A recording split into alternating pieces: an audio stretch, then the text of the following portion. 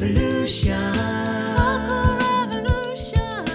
Vocal revolution.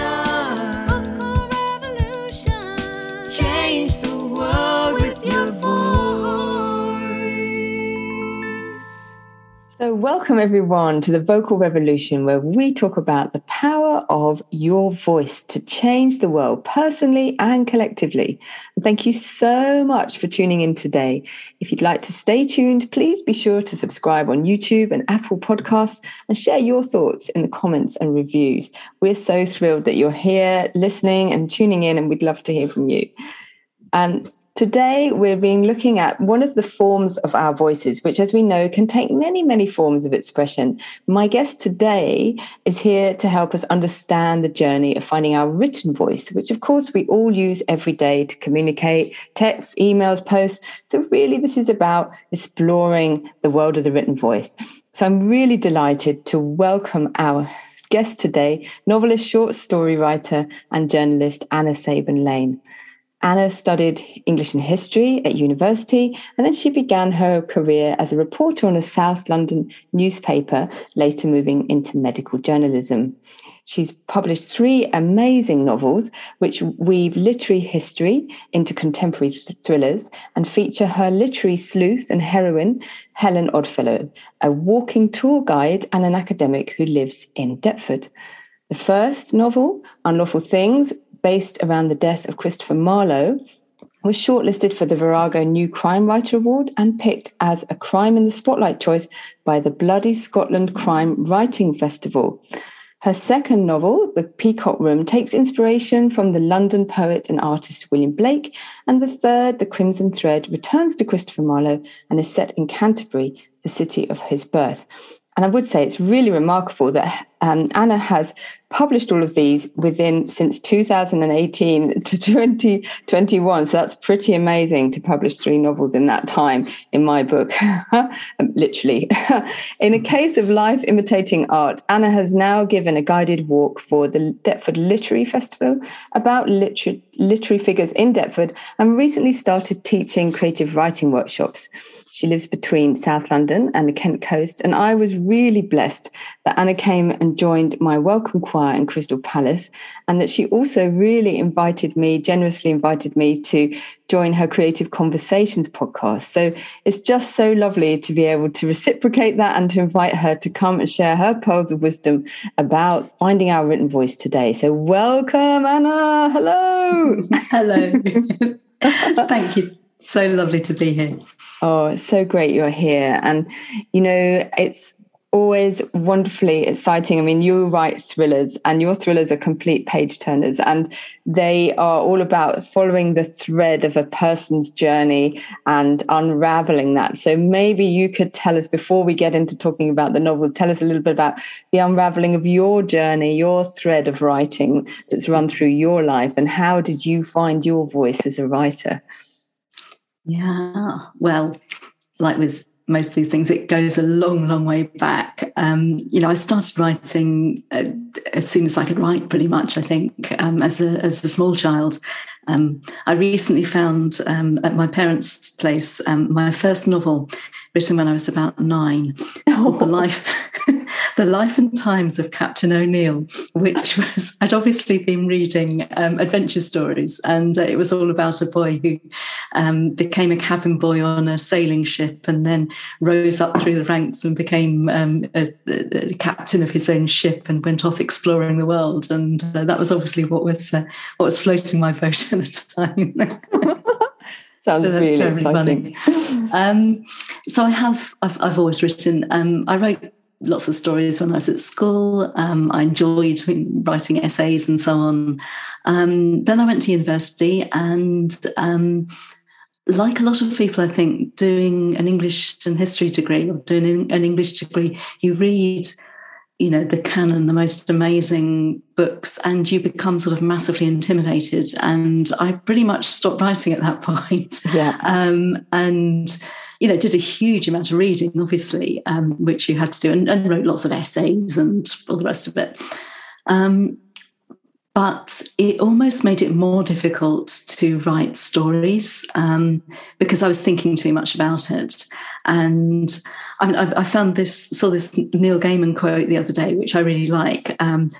Most of us find our voices only after we've sounded a lot like a lot of other people. And I think for any writer, particularly, most of us are huge readers before we become writers. And I think most of us start off trying voices out for size.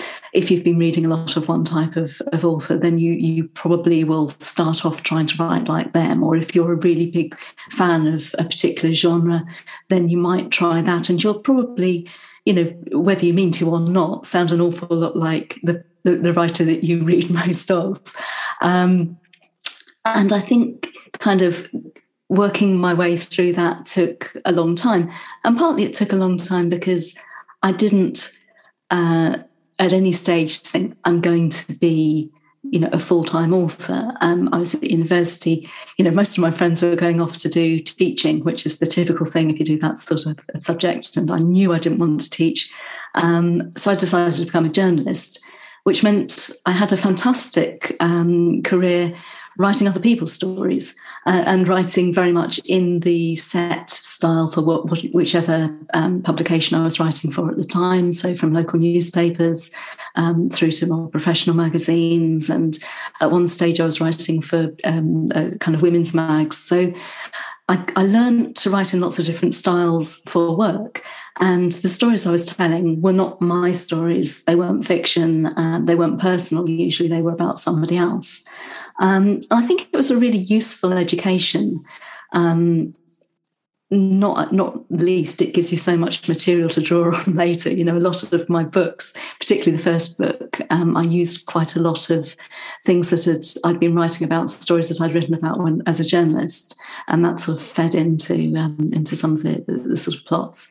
But I only really went back to writing fiction with any kind of intent when I hit 40, and I sort of thought, okay, I'm not really sure what I'm waiting for now. I've always wanted to write a novel, I'd better get on with it, kind of thing.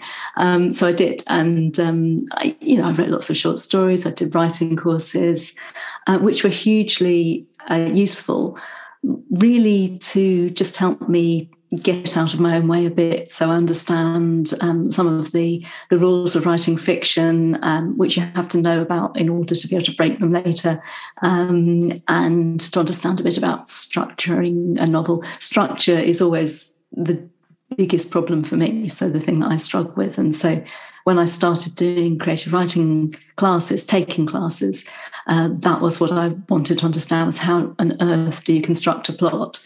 It's looking at it from the outside, and any plot of any well-written novel, it just looks like some sort of miracle. How did they take all of that stuff and weave it together and make this, this house of cards that all stands up, whereas my house of cards tended to fall down after about 3 chapters.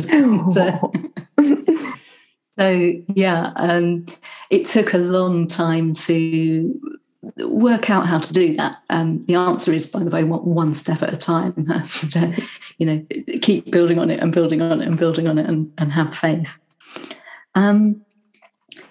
So I suppose the sort of books I wanted to write changed as well. So I think if I look back when I was a teenager at school, I was kind of writing, the sort of romances you saw in Just 17 or Jackie magazine or whatever. And by the time I was writing in my 40s, I'd moved out of sort of wanting to write kind of terribly literary novels that, broke all the rules and used no punctuation or anything like that. And I wanted to write the sort of novels that I actually enjoyed reading, which were not novels pretending to be Virginia Woolf or whatever. They were well-written, good, pacey novels with a plot. So that's what I set out to try and do. Fantastic. And you've absolutely done it. They are really fast-paced plots. And as I said, I've read all 3 and they're just such page turners. I was definitely up very late one night trying to finish and then frightening myself to death because, of course, there's lots of grisly murders and crimes involved as well. But thank you for that. And, that's a very, like, almost a metaphor for life, isn't it? When you're saying about plotting things out, you have to just go one step at a time and keep the faith. That's quite a message for life.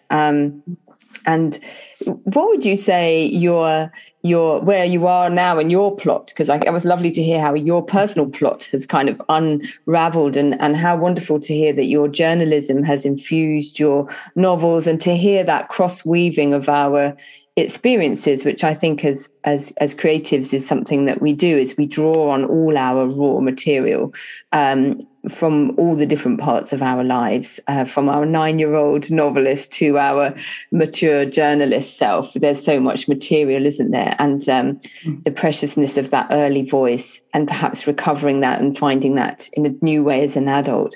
But what would you say your kind of mission is now for the written word, and also maybe how you endeavour to share it with others? Because I know you're sharing creative workshops now as well. My mission at the moment is really to write more write more of the sort of books that I want to read. I mean, that's what it comes back to. And the sort of books that I really enjoy are books that are very entertaining, but are also, I'll learn something. And that's probably the thread that connects all the types of books that I enjoy, because I read, like most writers, I think I read quite widely across different genres. But what will make a book stay with me, I read a lot of historical fiction, and that's largely because I'm learning something that I didn't know before. Historical fiction is absolutely the best way of learning history. Yes. I shouldn't say that as an historian, but it's so much fun.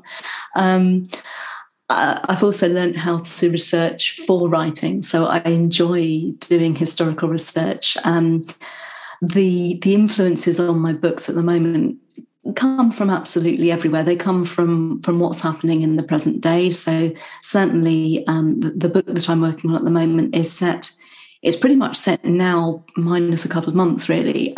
So I didn't want to write a pandemic novel, but I wanted to write a novel where the people have been through it and that's had an impact on them.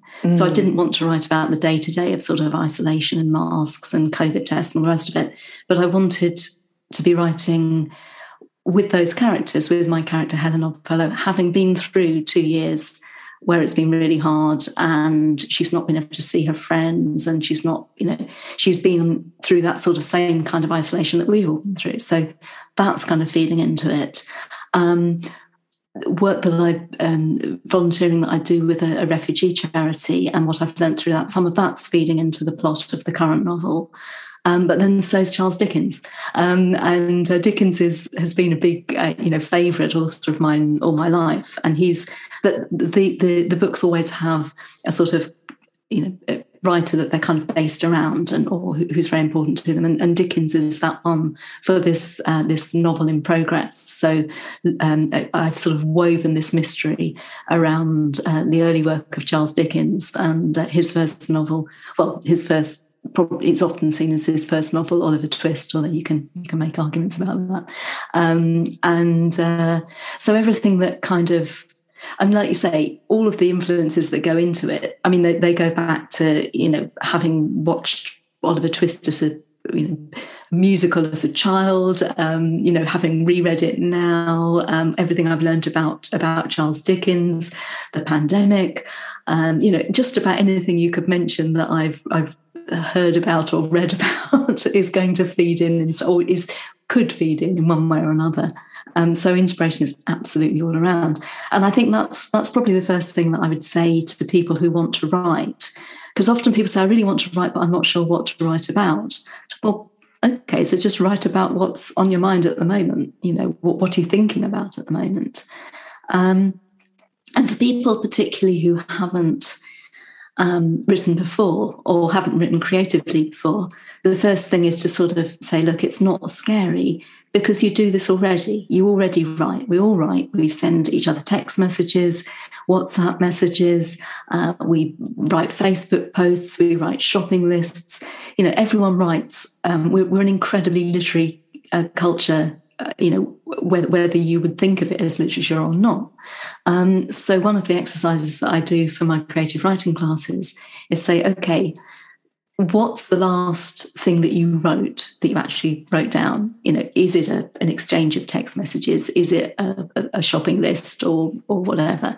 Okay, now take that and make it creative by, for example, you use an exchange of text messages to set up with your friend the best night out you can possibly imagine. What would that look like? Write a Facebook page in which you talk about your favorite day or your best ever day, or write us a packing list for your dream holiday. So it's something that kind of gets your imagination going, but it's not. Because people worry a lot about style and about, I don't have a highfalutin style or whatever. Well, for one, highfalutin style is usually horrible to read, so that's fine. But if you're just using the sort of words that you use in everyday life, then it stops being scary, and you can then start to bring in things. So you can then start to think about, well, if I was telling this story to a friend who I'd not seen for a while, how would I start it? What would the first thing would I start off by saying, "You will never believe what's just happened to me"? And then everyone's like, "Ooh, ooh, tell me more." So you sort of set up the story, and then how do you make it more interesting? And you maybe use suspense, or you use humour, or you try and use metaphors and images to give sensory details, to sort of to make people feel like they were there. And that's exactly the sort of techniques that you're going to be using in a novel to kind of draw people into the action. So a lot of writing is just about taking the sort of techniques that we use anyway when we're talking to our friends, and bringing them into our writing. So it's not magic. Sometimes it feels a little bit like magic, but it isn't magic. It's very much, skills that you've already got, and just learning how to bring them together. Yeah, it's sort of transferring, isn't it, from everyday life into. I love that exercise. That's a really good one to just break down because there's so much. As you said, I also did a literature degree, and I came out with my head stuffed full of books, which I loved, but I also was then kind of quite creatively incapacitated because I was so full of other people's ideas and the reverence for other people's ideas as well, which had been an amazing learning curve. But but I think that can be a big stumbling block to people, to say, how can I say I'm a writer when there were all these other great writers and they've all been, and we know, of course, that historically only certain types of writer have been held up to us sometimes in a patriarchal society. So sometimes we may feel that our voice is not as valid perhaps as other voices in the sort of zeitgeist, let's say, but fortunately that's changing now, and it is becoming diversifying. But I think one of that things is just coming back down to that thing that we all write and we all have a voice, and therefore we can all express ourselves through what the written idiom, as you say, and just starting with what you do every day and making that a little bit more is and I love the idea of creating suspense as well, because I know one of your novels starts with your villain cleaning a gun, and that's just such a great enticing thing, because immediately you're thinking, oh no, what's going to happen with this gun, and all that. It's such a great, you're sucked in from the word go, so I love that you think, what could be my hook point? And we use those all the time, again, in life. If something's just happened to us, or we express that with each other. And life is, I've got to tell you this, or I've got, this thing has happened, or whatever, So life is full of hook points, isn't it? Yes, absolutely. Yeah. So thank you for sharing all of those wonderful, tips. And I wanted to also say about your amazing heroine, because you touched on her and the journey she's been on, and that you're also going to take her on the journey of recovery from pandemic. So I really look forward to hearing that journey. But I wondered, were there a specific person that inspired you, or certain role models you have? Because she is amazing. She's shinning up in one of them, she's shinning up drain pipes in a red satin dress. She's chasing after murderers. She's just an incredible, inspiring, and also very real. And she's very real and beautifully drawn personality. So I wondered if, there was an inspiration for her somewhere in life. Well, thank you so much.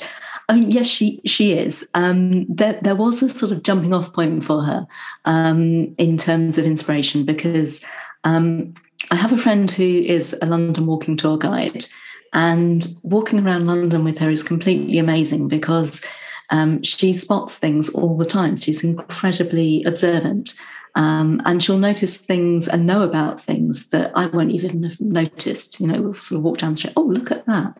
That means that house used to be owned by such and such, as someone who was in this guild or whatever. And I thought, God, this is so interesting. You see a place so differently through someone's eyes when they have all this specific knowledge. Yes. And I was kind of playing with the idea of I wanted to write a thriller. I was actually, the original inspiration for thinking I must be able to write something like this was Dan Brown's Da Vinci Code. Right. And I wanted to read a novel that was as exciting and as fast-paced as that also brought in lots of interesting stuff, but that was frankly less cringy to read some of the dialogue, because I don't think even he would say that dialogue's his strength, for example. So I was thinking, well, what profession would be? I didn't want it to be, another sort of university professor or whatever. But I was thinking, London tour guide would be.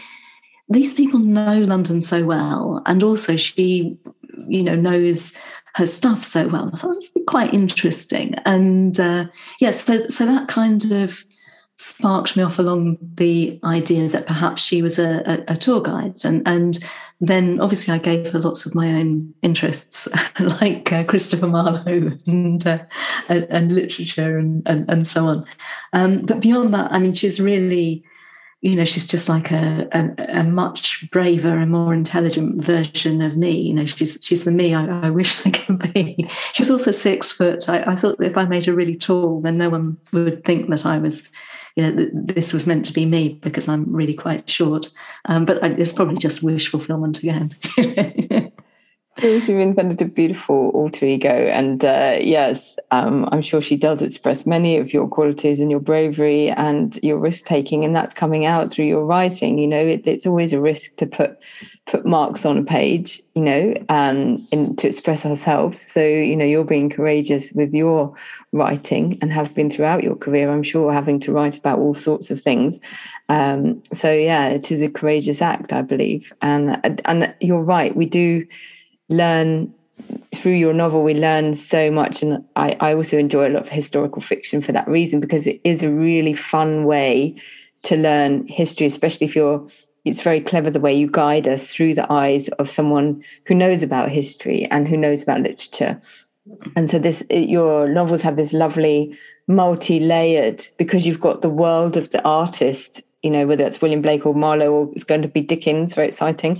You're in that world with them, but you're also in the contemporary world with what's going on there, and also the sort of the world of the study of that person as well, and the kind of literary world as well of how that person's artistry is now being transmitted today. So there's kind of all these different levels going on, and then as well a really racy drama going on as well that's happening. Whoa, what's going to happen next? And it's all powered by a great sense of momentum, which I really love. But I love that you weave all those threads together. It's fantastic.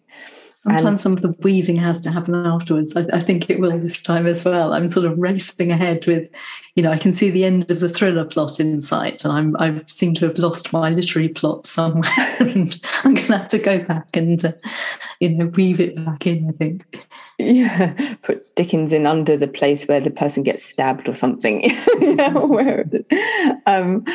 I was interested. I was wondering if you'd had to, as a journalist, write about a lot of crime, because, or what made you go for a crime thriller, particularly? I don't think I realised I'd written a crime thriller until after I'd written it, when I was trying to pitch it to agents. Yes. And people were saying, well, what genre is it? And I sort of tried to describe it, and then someone said, oh, it's crime then. And I'm like, oh, okay, that's what it is. That's great. Yeah. Did I covered some crime, certainly. On local newspapers, I used to cover, well, everything, but including crime. So, yeah, I used to do the police rounds, and you'd go around the police stations on a Monday morning usually and sort of see what had happened over the weekend. And if there was anything exciting, they'd kind of go through the crime book with you. And occasionally I'd go out on, the police would sort of take you out on for, an evening in a patrol car, that sort of thing. And I mean, the big thing that I remember from my first few years in journalism, I hadn't been working very long at all, was, the dreadful murder. I was working in South London of Stephen Lawrence. And Stephen died in a part of London that I was covering at the time, and which I knew quite well. And so I was one of the reporters from the paper, kind of covering the aftermath, the immediate aftermath of his death. And then also all of the protests and, his funeral, I remember very well, was absolutely heartbreaking. But there were also some protests where there was the, anti-Nazi League on one side, and then there were also the British National Party turned up as well. And a couple of those protests turned quite violent. And there's a scene in Unlawful Things of street fighting breaking out and the police being unable to, sort it out. And the journalist my journalist character, who in some ways is actually closer to me, I think, than Helen in terms of, who I feel more like sometimes, who's covering the protest, ends up getting bashed over the back of the head and loaded into an ambulance. And that actually happened to me at one of these protests. I did get bashed over the back of the head and loaded into an ambulance. Wow. So, yeah, so some of those experiences certainly came through. And I suppose you get a general, any illusions you might have had about, the general kindness of people, or about, most people aren't violent, you see that this does happen. There are some dreadful people out there, and there's awful hatred, and that, people take it out on each other in physical ways. And I think seeing things like that, being around when that sort of thing happens, I don't know whether it made it easier to write the book. I think it certainly made it easier to understand things like the fear that you feel in those situations. Because certainly I did. Yeah, I can imagine. Scary situation. I can imagine. Yes, and you do paint that really, because I'm definitely, when I'm reading them, I'm on the edge of my seat, because I'm like going, oh my goodness, this is frightening. And that's partly because, yes, the story itself, but also because the way you take us into empathy with the characters, and that you take us into really how they're feeling at different times, and especially if they're being pursued or abducted or whatever. So yeah, it's yes, definitely in that feeling of being, I think all of us in London, walk these streets with awareness of quite a lot of stuff goes on, right? Around stuff goes on. Yeah. Stuff goes on. And so we all have to walk the streets with that awareness, especially at night time. And so sometimes the way you describe, your heroine walking the streets, and then that feeling, oh, she might be being watched or stalked, or or there might, all of those things are very kind of things that we can all empathize with. I'm sure we've all had a moment where we thought, is that person watching me? Or it's something we can all relate to, those kind of fears. So yeah, thank you. They're so well drawn, the crime side of it. So yeah, I was just curious to know, and great to hear that you were it draws on your experiences. It's fantastic. because it's always fascinating. I always find there's a story, always there's the book, and then there's the story behind the book as well, isn't there? The story of you writing it and the story of your life story, and that's what we're exploring. And what about people's responses to the books? How have they been? Have there been some that particularly touched you, or how have people responded? Yeah, that's been one of the absolute joys and delights, frankly, of daring to publish, of putting it out into the world, because especially with the first book, I mean, my goodness, you're so anxious as to what people are going to say. And of course, I did it a little bit at a time, in that, there were various professionals who'd seen it, and then there was a group of not always friends, but certainly people who I knew who'd offered to be advanced readers and give me feedback and that sort of thing. But I can remember getting that first feedback and just the relief, not least that people understood what I was trying to do. Yes. And I think that was hugely important, that what I'd set out to do was tell a particular sort of story and to weave in these different strands, and that people got that yes, that worked. So enormous relief, first of all. There was one particular response, someone who had been given the book by a friend who thought she'd like it. And she came up and we actually met, and she came up and told me, "Oh, I've read your book." And she said, "At the time when I was reading it, my mother was really ill. And she actually, I think, went on and it was a terminal illness. She did die." She said, "During that period, which was incredibly difficult, it was so lovely to be able to just completely escape into the book. And whilst I was reading it, I wasn't thinking about anything else. And it was just a real escape for me." And I thought, oh my goodness, I was almost in tears. It was so lovely to hear. Because really that's what I wanted, was to write something that would catch someone up so much that they could forget about everything else whilst they were reading it, and that they would really just get pleasure and enjoyment and excitement out of. And the fact that someone gets that much out of something that I've written, I still find, really quite extraordinary. And yeah, I've had some lovely reviews, and that's just been fantastic, that people telling me that they stayed up half the night reading it because they couldn't put it down. I mean, sorry, but that's just absolute music to my ears completely. It's so lovely to hear people say things like that, because that's what you work towards. It's not accidental. It's things like writing a chapter and stopping it at the point where you think you'd have to read on. That thing. I mean, as a child, I was one of those kids, one more chapter, just finish this page, reading under the bedclothes. And so I know that there are points where you have to keep reading. And that's what maybe not when I'm writing the first draft, but certainly when I'm editing, that's what I'm aiming for, is to finish the chapter at the point where someone really just wants to read the next chapter to see what happens. So that's lovely.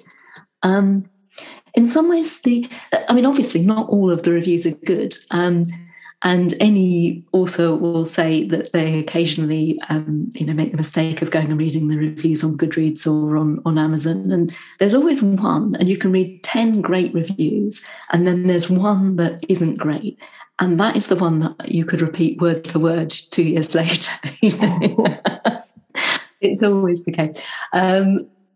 Now they actually bother me less than they did. I honestly can say that, because I do see that they're outweighed by the positive ones. And, you can shrug your shoulders. Not everyone's going to like everything that you write, and that's fine. And, I don't like everything I read, and, other people might. So I've learned not to take it personally in the same way. I think the thing that might have bothered me more is people who are close to me reading it, and what they might have thought. I have to say, the first time my parents read my book, I did find myself thinking, oh gosh, how many swear words were there in it? Things like that. And And how dark does it get? And the things, the books, I mean, some of them do get quite dark. And I do have friends who say, God, Anna, you know what, you wouldn't know what goes on in your head. And occasionally my husband will sort of look at me when he's read something and say, how do you think of these things? That's our imagination. You know, it's imagination, and it's a writer's imagination, which, I mean, never say to a writer, what's the worst that can happen? Because, you know, just get me started. I mean, I can think of 1,000 things that are the worst things that can happen. And I suppose in a way that's what I'm doing when I'm writing scary things in thrillers, is holding up something that would terrify me and thinking, okay, so how is my heroine going to deal with it? You know, these things happen, so how do you deal with them? So it's almost like a bit of a rehearsing. Yes, absolutely. And these things, what I loved is the way that you make the literary story very relevant to threats that we might experience today. So, for example, with the last the Peacock Room about William Blake, the fact that you had woven in Blake's artwork with with the idea of a contemporary artist who more or less bastardizes that and turns it into something for their own agenda on the internet. And we know that happens.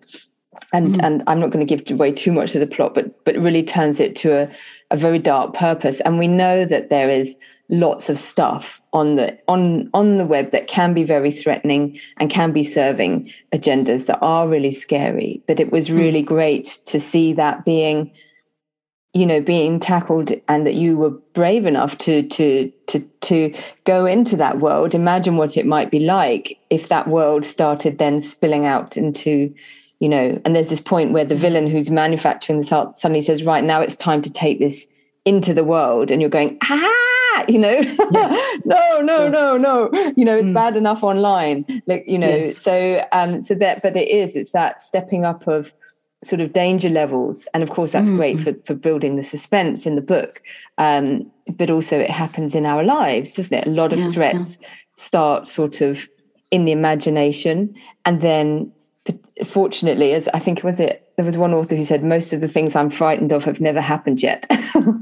but there is a lot of stuff, isn't there, in our imagination, which fortunately never comes to pass because of just life is generally can be a bit kinder than that. But then sometimes your worst fear does happen, and the worst we do see it happen, and that's why, it's good that you've had the bravery to go into those places, because they're happening, sadly. Well, I think, I mean, with the Peacock Room, I noticed how much abuse, really unpleasant, worse than unpleasant, dreadful abuse, a lot of women in the public eye get online, and how vicious it can be. And, you know, I'm not someone who has ever attracted anything like that, thank goodness, you know, purely, I'm sure, because I don't have a high enough profile.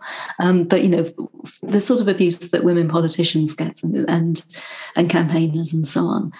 And I was sort of becoming aware of this around about 2016, 17, 18, I suppose, when the idea for the Peacock Room was starting to come through. And just thinking, well, you know, where does this come from? You know, who are these people? And so I did a bit of, you know, background research and reading, and, you know, looked at what sort of things were. I followed a whole load of female politicians on Twitter just to see what the responses were to what they posted. And it was really shocking. You know, whether you agree with their politics or not was completely irrelevant. And then, of course, you know, tragically, we have seen politicians being, you know, actually killed by people who one would have hoped would have just stuck to their bedroom, you know, as a keyboard warrior. So it did make me think, well, there's a dangerous movement here, and yeah, anything that really bugs me, eventually I think I have to write about it, really, just to kind of face it and look at it and try and make some kind of sense of it, I suppose. I think that's what I'm nearly always doing with writing, is trying to make sense of something by writing about it. That's a really powerful testimony, and that's certainly I've found that about writing, and sometimes it's just a moment, isn't it? Just a moment that you're trying to make sense of, and sometimes it's something much bigger that requires a lot more unraveling. And that theme that you've just described about online abuse and how that might transfer to life, and has transferred to life in really tragic ways. We know. That whole theme that of course, that's a big thing and you've explored that across the whole novel. And I love that you say that that's therapeutic for you. And I wondered, whether you've also seen in your teaching of other people, whether you've seen that that's also therapeutic for others when you're helping people find their writing voice, or anyone who's thinking of finding their voice. Have you seen that be therapeutic or beneficial for them? No, I probably haven't done enough teaching to see that in other people. I mean, therapeutic I'm not sure that's quite the right word. It's more about helping to think about it, helping to think it through. It doesn't necessarily offer any comfort, quite the reverse sometimes. But it allows, I suppose what writing can do is allow you to think about something in a reasonably safe space, because you're setting the boundaries here. You're deciding what can or can't happen. I don't know how therapeutic fiction can be. I know that it's something that I need to do. I'm not sure that I do it for therapeutic reasons. I think, maybe more cathartic then, or just that sense, as you say, of having a good old grapple with an issue, and that's, I guess I've found that sometimes, there's just a moment, and I feel like just happened recently. I was on a train and was passing just one man in a mask and a black hat, and he was just like an ink blot against the station, which was, just all this kind of beige kind of paneling. And it was just him on the station and me on my own in the train. It just said something about the solitariness of this time that we've just been through to me. Yeah. But it took me a while to write the poem to figure out, what does that just mean to me? But for some reason, just for that split second of passing him in the train, it just, his figure caught my attention. And sometimes it's just, isn't it? Just being able to go, why did that strike me? I just need to make sense of it in some words, and then processing. Maybe it's the word, it doesn't have to be therapeutic necessarily, but just processing, unraveling. There's lots of words I think we could use, isn't there? But anyway. And that is no, I think grappling with things and catharsis. Yeah. Yeah, and wonderful. That's really great. And I also loved that in the book you had a chorister in your last book, and I wondered if you could say anything about having explored singing and the singing voice and the written voice, and anything about that you've observed as well, because they're all voices. They are. Well, I mean, joining the choir was simultaneously the scariest thing and the best thing that I had, done for years. I enjoyed it hugely, but I was really terrified of joining the choir because I hadn't sung since school, and at school I had, I guess, learned that I had a terrible singing voice and I shouldn't really sing, so I just didn't sing for however many years that was. I mean, for me, singing in the choir was almost like the antithesis of writing, in that it's such a communal thing. And that was what's so lovely about it. And in fact, that's what gave me the courage to actually do it at all, was that I wasn't having to listen to my voice. I was, adding my voice to the lovely noise that everybody else was making, and hoping to add to it rather than make it worse. But this kind of this beautiful communal feeling where everyone's adding something and you're making something that's more than some of your parts, which is choral singing, was just absolutely joyful, and it enabled me to enjoy music and making music in a way that I hadn't done since I was a kid. And I mean, I love listening to lots of different types of music, actually, but I really love listening to singing. And there's something about particularly sort of early music for me. So, Purcell, Thomas Tallis, and those sort of, Bach, listening to choral work that they've written is just enormously uplifting. I've never seen myself as a spiritual person, but you feel something very, bigger than yourself and kind of uplifting with those kind of pieces of music.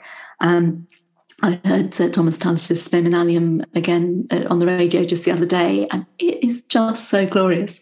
And there's something about that. And I'd always sort of watched it and thought, God, wouldn't it be amazing to be one of those voices? And, our choir isn't quite doing Speminalium yet. But some of the songs that we did with lots of different parts and it all sort of swelling together felt just glorious. And I really, really got so much out of being able to do that. And I didn't really think that it had gone into my writing until, as you said, I realised, well, I have written a choir boy. And this choir boy, Josh, who is in the Crimson Thread, and he's one of the choristers at Canterbury Cathedral. And I think I started off wanting to write him because I thought, it would just be, he'd be a good character to have, a small inquisitive boy who might see things that other people didn't see. And, he'd be sort of a good ally for Helen in finding clues and so on. And then I realised that in order to write about him meaningfully, music is the big thing in his life. It's the most important thing in his life. It's why he's there. And I had to be able to write about how he felt when he sang. And I just wouldn't have had a clue where to start if I hadn't been singing in the choir. So I did write about him feeling this glorious uplifting when they're all singing together and this sort of feeling of rising up into the air. And I think I wrote something about them sort of, it was like they were, playing in the clouds and kind of rolling down each other's voices up the other side and this sort of thing, which did come very much from how I felt in some of the singing that we'd done together and this sort of buoying up that I'd enjoyed. So, yeah, it was an experience that I wouldn't have had and I hadn't previously had that I could then begin to write about when I was writing Josh as a character. So yeah, that was. I mean, it was great, and I think if I'd not been able to write about how Josh felt when he was singing, he wouldn't have been a whole character. That's so beautiful. And I was particularly struck with the beauty of that passage where you describe how he feels about being in the choir and the sound of the choir, and also how he uses singing. Again, I'm not giving any the plot away, but he uses singing to help him get, shall I say, found or rescued? I don't want to give too much away. So he uses singing in a powerful way. And that again, I was like, woo, look at that, So, and yeah, again, just this understanding of there's so many levels of our voice. And it was so lovely having you sing with us in the choir. And as you say, we're not quite Thomas Tallis because we are a community choir, but it's joyful. It's joyful. Singing is absolutely a joyful experience. And that's what I love, is the parts all coming together and building, as you say, that whole that's greater than the sum of its parts. So that's beautifully articulated. Thank you. And you've given us lots and lots of insight. Thank you so much. It's just been so valuable, and I'm sure everyone listening's really benefited from it, and I hope is feeling intrigued to go out and read these amazing books. Please do go and find Anna. Where's your website, Anna? It's annasavernlane.com. Fantastic. Thank you. And also, I know you've shared quite a few tips with us about finding the writing voice in terms of, choose the everyday, use the everyday things, the texting. If there's any kind of parting thoughts you'd like to leave anyone thinking that they might write, but they're feeling a bit scared about it, or they want to explore more of their writing voice, what would you say? Yeah. Well, something that I don't think I realised when I started writing fiction is it's like anything else. You get better at it the more you do. Yeah. You need to practice. Like if you were playing the violin, you'd practice. And the more you practice, the better you get. And a lot of people say write every day. I mean, ideally, yes. Do I write every day? No, of course I don't. But the more that you can, the better. try and find a place in your day that works for you to write. I quite often start off before I write, before I go into the novel. I've got a notebook, and I just sit there with a pencil and a notebook, and I kind of write down whatever's in my head at the moment, for half an hour or until I feel that I want to move on to the book. Sometimes it's just really useful to clear all of the stuff out of your head that you're kind of worrying about. I mean, particularly at the moment, it's really difficult sometimes. You hear these terrible headlines on the news about dreadful things happening in Ukraine, and you think, oh, how can I go and write fiction after listening to all this? And you sort of, the answer is, well, it's not going to make it any better for anyone if you don't, So we all have our jobs to do. But, sitting down and writing down all of the things that are bugging me, that are worrying me, sometimes just writing about, isn't it a beautiful morning? And look, I can see the plum blossom out the window and how pretty it is, and listen to the bird song. It just helps me clear the day, but it also creates a kind of a writing practice. And it also, it's my time where I can write anything I want. So if I want to just try something out, if I want to try and write a poem, which I very rarely do, I can write it then. It's your time. No one can tell you what to write. Experiment, write anything and everything you want, and just see how it goes. If you do want to write fiction, actually, I really do recommend doing creative writing courses, because I learned a huge amount, which I think enabled me to write my first novel. I think I might have got there in the end, but it certainly helped an enormous amount to understand what I was trying to do and to learn the techniques. And this is it, you wouldn't try and learn the violin just by picking up a violin and sort of sawing away at it once a day. You'd go and get a teacher and you'd learn. And I think it's similar with writing. People say, oh, you can't teach people to write. Well, you can. You can't teach people to write like another person necessarily, because they will have their own voice and they'll find their own voice. Maybe you can't teach people to write brilliantly, but you can certainly teach people to write better. And the more you practice, as I said, the better that you'll get. So give it a try. Thank you. And that's very true of many things, isn't it? Because I think, and it's the same I would say for the singing voice, is that really we're not teaching people to do it, like somebody else does it. We're just trying to provide tools to help people find the voice that's inside them, which is unique to them. And that will be the same whether it's written or sung or spoken. It's unique. And it's just finding that sometimes we need those forms and those places, and also some tools and some guidance or some structures. Like you said, you were looking for help with structure. There was something particularly that you wanted help with. And so then you found that, and that's sped up the process, for you. So I think it's really important to acknowledge that it's really great to learn. It's really fantastic to learn. And that also whatever learning has, hopefully that we have, supports that expression of our voice and our uniqueness. And there are some wonderful workshops like your own to come and experience that, and to come and share that, and also be in a supportive environment as well. I think it's good, isn't it, to see other people, like you described about the choir, the communal sense. And I'm sure that happens in writing groups in a different way, but that sense of we're all on a creative endeavor here together. So let's support each other's voice. You've just reminded me of something. One of the things that I learned in the choir was that my singing voice is much lower than I'd assumed it was. And once I knew that, that's fine. I could now find, where I felt comfortable singing my register. And I think there's a similar thing with writing. A good teacher will help you find the thing you're really good at. Maybe you've actually got a fantastically funny turn of phrase. Maybe you've got a really interesting slantways way of looking at the world. A good teacher will kind of try and help you find what you're really good at, where you feel comfortable writing. Brilliant. That's beautiful. Yeah, absolutely. It's finding your uniqueness. And we've had singers speaking actually on some of our other episodes, it reminds me of Jill Manley, who came on quite early when I started the podcast, and she talked about that. She talked about one of her teachers teaching her that the breaks in her voice were actually the strengths. And she'd always been worried because most people have what we call a break in the voice between registers, and it's totally normal and fine, but it sounds a bit more dramatic than it really is. But she's actually had two, which was really unusual. And she was like, thinking there was something wrong. But her teacher had a good teacher who showed her, no, that's an asset. And this is how you sing, to use that.